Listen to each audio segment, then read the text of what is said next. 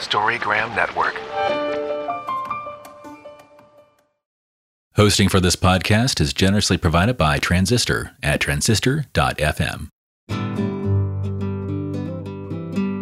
Hi, my name is Laura Lee, and this is It's Not About Food. So it's not about food, and it's not about weight. What is it about? Everything else, because it's never ever about food or weight, never ever, not even one time, not ever, ever, ever.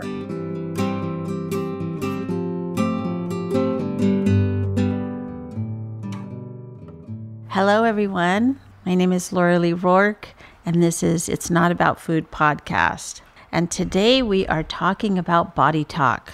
So the image of the card, the goddess has her hand on her heart, and in a thought bubble, she has a big red heart that she's thinking about, and the deer is lovingly sort of snuggling up to her hip. And it's just a very sweet card. It's like a very loving card, and she's loving to herself. You know, she's got her hand on her tummy, which for many of us women, we just hate our tummies. But she has her hand on that tummy real lovingly, and her hand on her heart between her breasts, and it just feels like she's really telling her body that she loves it. So in the back of the card, it says, body talk is how we communicate with our bodies. Communications with our bodies are often full of negative, critical comments, which are not only unproductive, but makes us feel worse and leads to destructive behavior. When we are aware of how we talk to ourselves, we can learn to stop the mean body talk, or at least slow it down and create room for more positive, loving, nurturing, and inspirational communication with our bodies. So I was just talking to a student about this who said that her whole way that she speaks to her body is how she knows that she was talked to when she was younger. And she's in ninth grade, so she's talking about younger. It's pretty young, really. And she heard over and over and over again how her body was not okay, and how it should be this or should be that, or I hope you get this and I hope you don't do this. So that was sort of child abuse, I always think, to start to really run somebody that way. But she said when she started to tune in to how she talked to her body, it was overwhelming.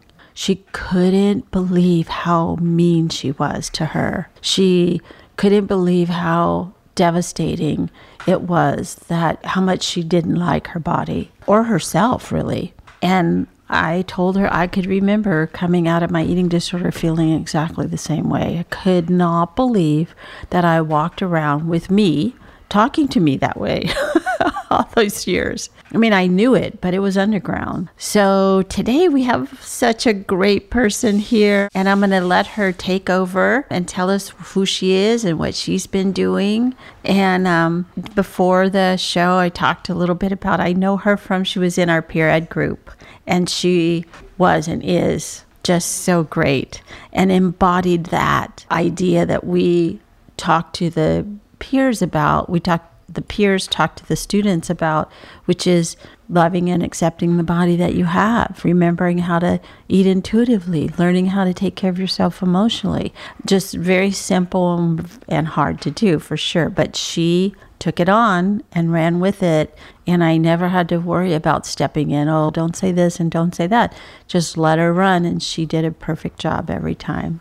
So I'm so glad to have her here. And I'll let her introduce herself. Thank you so much, Laura Lee. It's such a pleasure to be back here, back with Beyond Hunger, and just talking about really the foundation and one of the catalysts for me to want to go back and be licensed and do the work that I so desperately needed. Joining Beyond Hunger and doing peer ed was so healing for me. And at the time in my own recovery journey, I felt like, well, how can I be this expert, this so-called expert educating these teens and kids on body positivity, and when I wasn't completely finished in my recovery. And so I think I still sometimes feel that way. Well, how can I be helping when I'm still on my own journey? And I think that that's it, though. Like we're always evolving, we're always learning, we're always healing. And it's the experience that is really the most just foundational and impactful. Well, it goes to how I pick a therapist.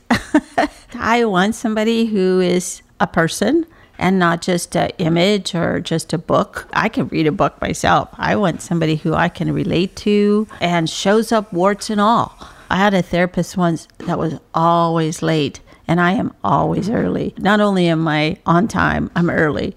So she struggled with that with me, and I had to struggle with that with her. And in the end, that was a good struggle. We both learned something, and I was okay with that. I don't want them to be perfect. I want them to be human. And so if you still have stuff that you're working out, yay, good, because that makes you real.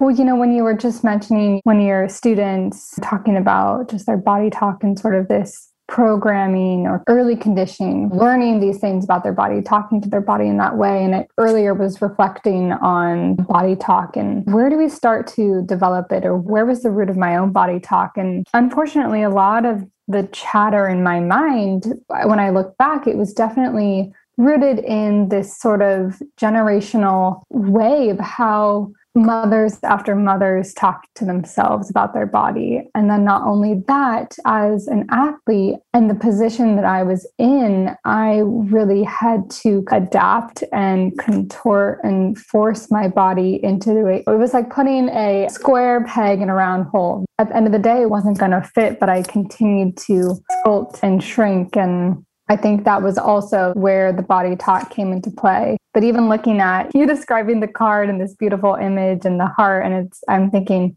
gosh, if only if it were that easy. I know. It's hard, and it really takes effort to learn how to stop the me body talk. It really does. Yeah, I mean, it does. Of course, when Carol and I wrote these cards, it took us a long time to write them. We wrote like the ideal, like the hope.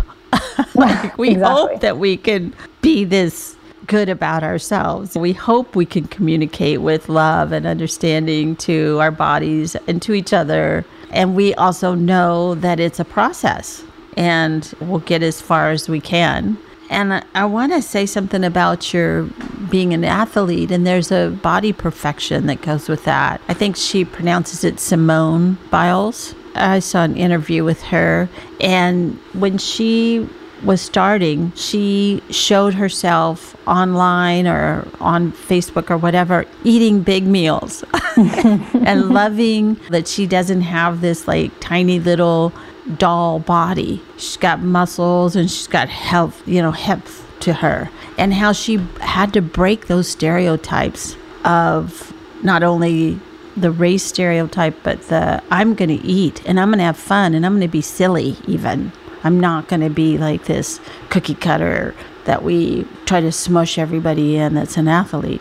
Yeah, and to that point, not only being an athlete, but even it's so gendered. I think it's so cool and amazing that she was posting that she was eating, and even not only as an athlete, but as a female, to sort of like break that mold. And yeah, girls can eat just as much as boys, and it doesn't matter how you identify, but we're all human. We all need to eat. I was reading this excerpt from Glennon Doyle's Untamed, and it was about her children had friends over, and she offered to the kids, do you guys want food? Can I bring you some snacks? And the boys exclaimed, yes, of course, we're hungry. And then all the girls looked to each other for guidance. Should we say yes? Should we say no? Well, I don't know if I'm hungry. I don't know if we can eat. And it basically ended in saying, no, we're okay. Thank you very much. And it's just, my heart broke because I've been in that place. I think we've all been in that place where we deny our body cues and we don't listen. So much. And you're of a whole different generation as me.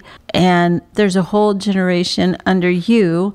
And they are still doing that. And we haven't broken that yet, that it's okay for little girls to fart and to eat and to have a body. Exactly. And being quote unquote normal. Yeah. I can remember me in the 60s going out on a date and telling my date who was going to buy me dinner, I just really don't eat very much. So I'll just have a little salad. Even like in the 60s. And that's still the way it is. It drives me crazy that we haven't really gotten better than that. for our girls. And hopefully it's a progress, right? Or it's a journey, and it's time and time again, we're hopefully evolving and getting better and better. Isn't that the goal? Yes, I hope so. It is the goal for sure. You have a little stage here, and you can talk about whatever you're working on or whatever you'd like to put out in the universe.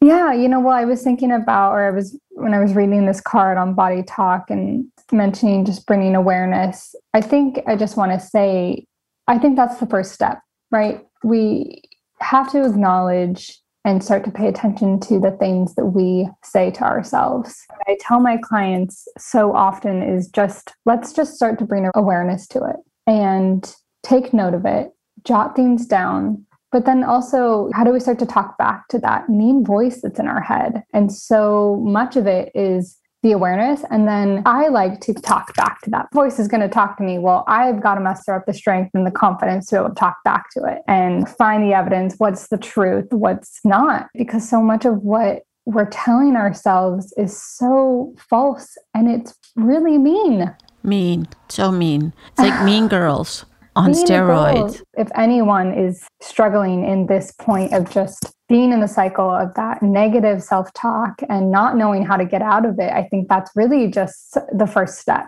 And then from there, can you write it down? Can you talk back to it? Can you say what you're saying out loud? And sometimes it's almost laughable, like, oh my gosh, how am I saying those things to myself? It's just absolutely ridiculous. You would never say that to your best friend or, your closest partner, anyone. I know. I mean, I would never speak to anyone like that. No. And so why do we do that to ourselves? It's a tape. Again, I'm showing my generation to it's a tape. Like, what do you mean it's a tape? What's a tape?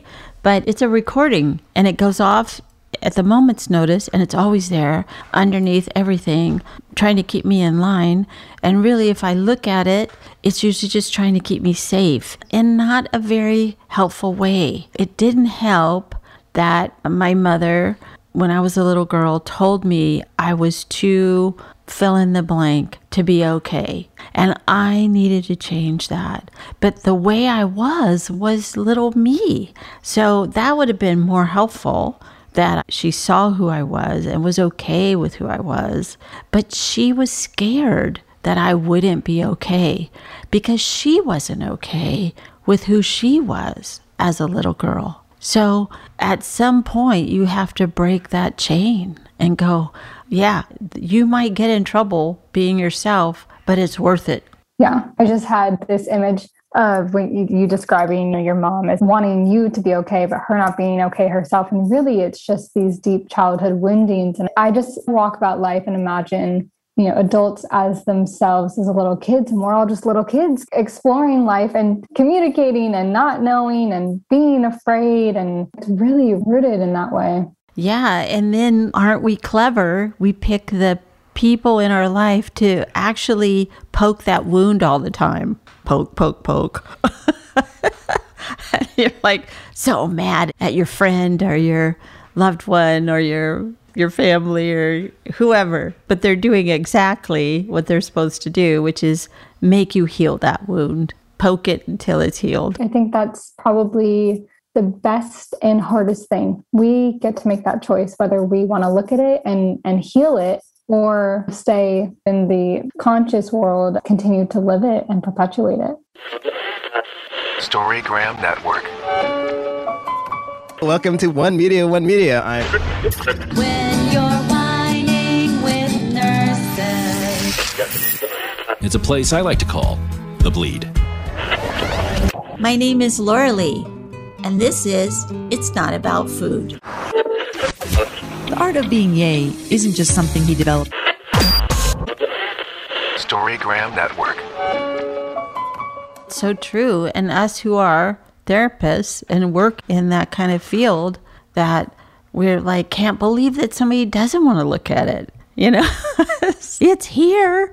We might as well deal with it. Here it is. Let's do it. But it is a choice. And some people choose not to. And I have known many people in my life that have just, I'm going to call it in on this one. I'm not doing it. I know you want me to, but I'm not going to. Yeah, it's almost less painful to continue as the status quo, or so it seems. So it seems, yeah. I don't really think it is, but because I was one of those closed persons too. What is this, the thing? The rose only opens up when it was too painful to stay closed. And it just got to be too painful to stay like I was. Gosh, absolutely. But sometimes I guess for other, it's not too painful. It's more painful to open up and do something else for whatever reason. Yeah, it's the unknown that feels scary and not. It's like Pandora's box, right? We don't know what's going to come out. We don't. And that's the exciting part. And that's also the terrifying part. It's a both and. I know. And even just in terms of body talk and how that kind of can manifest, whether it's disordered eating or behaviors that we do to modify our authenticity, or how it's so pervasive, right, in the ways that it unfolds and manifests and affects our daily life, whether it's in work or communication with friends, it impacts intimacy. And it's one of those things that you got to go back to, because it's really the root and the source of a lot of impact and hurt. So much pain. Yeah. Yeah.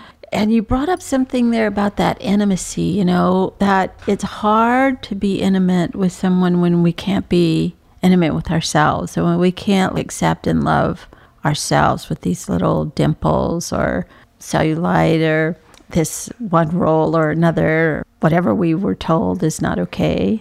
It's very hard to then be just okay with being intimate with somebody else when we are thinking that they're thinking that. And I always tell my clients, check it out. And chances are the person goes, I didn't even see that until you pointed it out to me. And if they did, then that's not your person. Yeah. And I think that's a piece that, at least in my own recovery, I didn't realize was so impacted. And I also felt shame around it being an issue for me. Like, yes, I have all of these other things that are going on. I am trying to control through all the behaviors. But when I experienced this with my partner, in just feeling like total body shame around how I looked, how I felt, and what are they thinking? And it was very limiting. And when you can get to the point of not caring or feeling comfortable in your own skin, it's really liberating and It's freeing. And to check it out and go, I'm feeling this. Is this true? Is this what you're thinking? And the person goes, not at all. And it's a wonder any of us get together with anybody ever, with all of our thoughts and feelings about what they think or whatever. And to go back to this whole part of I wouldn't talk to anybody like I talked to myself before I got recovery. And still, it'll come up. Like right around summer, there'll be a little helpful hint from myself to myself. Now you should diet because you're going to wear a bikini. I haven't worn a bikini in years, but there's still that maybe you should. And you should diet in order to fit in that bikini. And now I just go, thank you so much for sharing. And I love you. And I'm going to just continue on my little path. Yeah. And I think that what I've realized and have had to come to terms with is that recovery is not linear and it's not perfect. And I'm probably not going to get to a point in my life, maybe never say never, but where I'm like, never have a negative thought. I feel good all the time. Life is good. And so what I really care about is what I like to call like the snapback effect or the rubber band effect. How quickly can I snap back from a negative thought or a feeling, even like, okay, summer's coming up. Oh, I should probably start working out more, whatever it is, that pressure. And how quickly can I acknowledge the thought and be okay with it, or say, thank you for that. I'm going to go this way, but thank you. Instead of perseverating on it, feeling like, oh gosh, when the should talk come up, when I should do this or I should do that, that's when, okay, I got to backpedal and reevaluate here. Yes. And that thought that I have is not even my original thought. That's the other part that really blew me away, because I didn't come out in the operating room just being born and going, oh my God, I hate my stomach. It was taught to me to hate it. So I can say, thank you so much for sharing, but I'm going to do a different thing. Like you just said, I'm going to go a different way. That's my thought. that other thought was, my mother's name was Edith. She's been dead many years, but she is still in my head, as is Sister Mary Margaret and my first couple of, little friends in school. Yeah. So they are still all there, just waiting to give me some information. But I have to say thank you, because they're not going to go away and get a lobotomy. I'm going to have negative thoughts. I'm going to have these thoughts. And I can just say thank you and not let it derail me. That was the difference. Right. Exactly. And what a strength in being able to identify that. What a strength. That's a good way to say it, because it is a strength. Carol always talks about it's a muscle that we haven't really been taught to use very often, and we have to use that muscle. Yeah. It can go beyond just ourselves. I find that my sister and I have a pact now where we don't really allow diet talk, body talk to come into our space because, one, we don't want to hear it. It doesn't feel good. Two, we don't want to pass this on. And now I have a baby niece and we're like, it stops here. We're not continuing it. And so I'm not afraid to stop my mom, stop my grandma, even if I get stuck in it, or friends too, because it doesn't serve us. It doesn't. And I think just like, we stop people if they're racist or if they're sexist, or we feel like we can do that. But stopping other women or now more men every year are getting eating disorders and body hatred. So to stop somebody in their tracks when they're going off on this thing that makes them feel safe and okay is hard for the person to do it and hard for the person to hear it. And yeah, it's beautiful that you feel comfortable enough that you've got this sister to do it with, and then that opened up to your mom and your grandma and then to other people, because I have no tolerance for it myself, and people know not to talk about certain things around me or I jump on them. Well, and Laura Lee, let me tell you, this did not happen overnight. This took years, and flexing that muscle and practicing it and feeling comfortable enough to say something. It's not easy. It is not easy, and it does take years, and you're younger than me, so you got it before me. This is how I know it can work, is that we can break these chains until they're not even any longer at all. We just have to show up and do it. Yeah, and that's my hope for these younger generations. I work with a lot of teens, and a lot of them are struggling with sort of this body comparison and what's on TikTok, what's on Instagram. And I find that that's hard for me as an adult brain. I can only imagine what that feels like for a teen and an adolescent. And it's so true. When we started Beyond Hunger in '88, Carol nor I ever saw what has happened. We didn't even see the internet coming. Much less. If we had, we'd be multi-billionaires. But we didn't see it coming, and we didn't see social media. We didn't see TikTok. We didn't see the filters that girls are using right now. I have a friend who is a doctor, and he says, he has girls come in, and many years ago, they'd come in and they wanted a nose job, or they wanted their ears pinned back, or maybe a boob job. And now he says they bring a picture of themselves with a filter, and they'll say, I want to look like this. And he'll say, but that's a bunny. You're a human. You're not going to look like a bunny. We're the one with the... Gosh. I know. Crazy. It is. And like any movement or revolution or whatever you want to call it, sometimes I think about that and I'm like, oh man, this is like systemic belief. This is so much programming, so much conditioning. How is what I'm even doing impactful? But I then have that fleeting thought and continue to do the work because we have to. I can tell you that it does, because, doing the peer ed like you did, and you went in, I think one time it was just you and I going into maybe 6th grade. And I heard back from, I probably didn't tell you this, but I heard back from that teacher of how impactful it was to have you come in, a beautiful young woman that they thought was just really beautiful and perfect and cute and funny, and you telling them that they don't have to go down the road that you did or what we're talking about, that they can change. And it stayed with them, so much so that they told their teacher, the teacher told the counselor, and then she picked up the phone and told me. Oh, that's so heartwarming. And I'm really happy to hear that there was that impact. And who knows, those little girls have gone to high school and they're probably now in college, really, at this point. And so what if they don't even have this anymore? Because that's what does happen. They don't even have it. So when they have a little girl or a little boy, they don't give it to them. And that's what we have to do. We have to stand in our spot that we're in. We have to finish, but Jill, I wonder if you'll read the bottom of the card that today I will practice. Today I will practice being aware of my negative thoughts and comments about my body. I will practice stopping them and replacing them with neutral or positive statements. I will practice speaking to my body in nurturing, comforting, and kind ways with compassion and acceptance.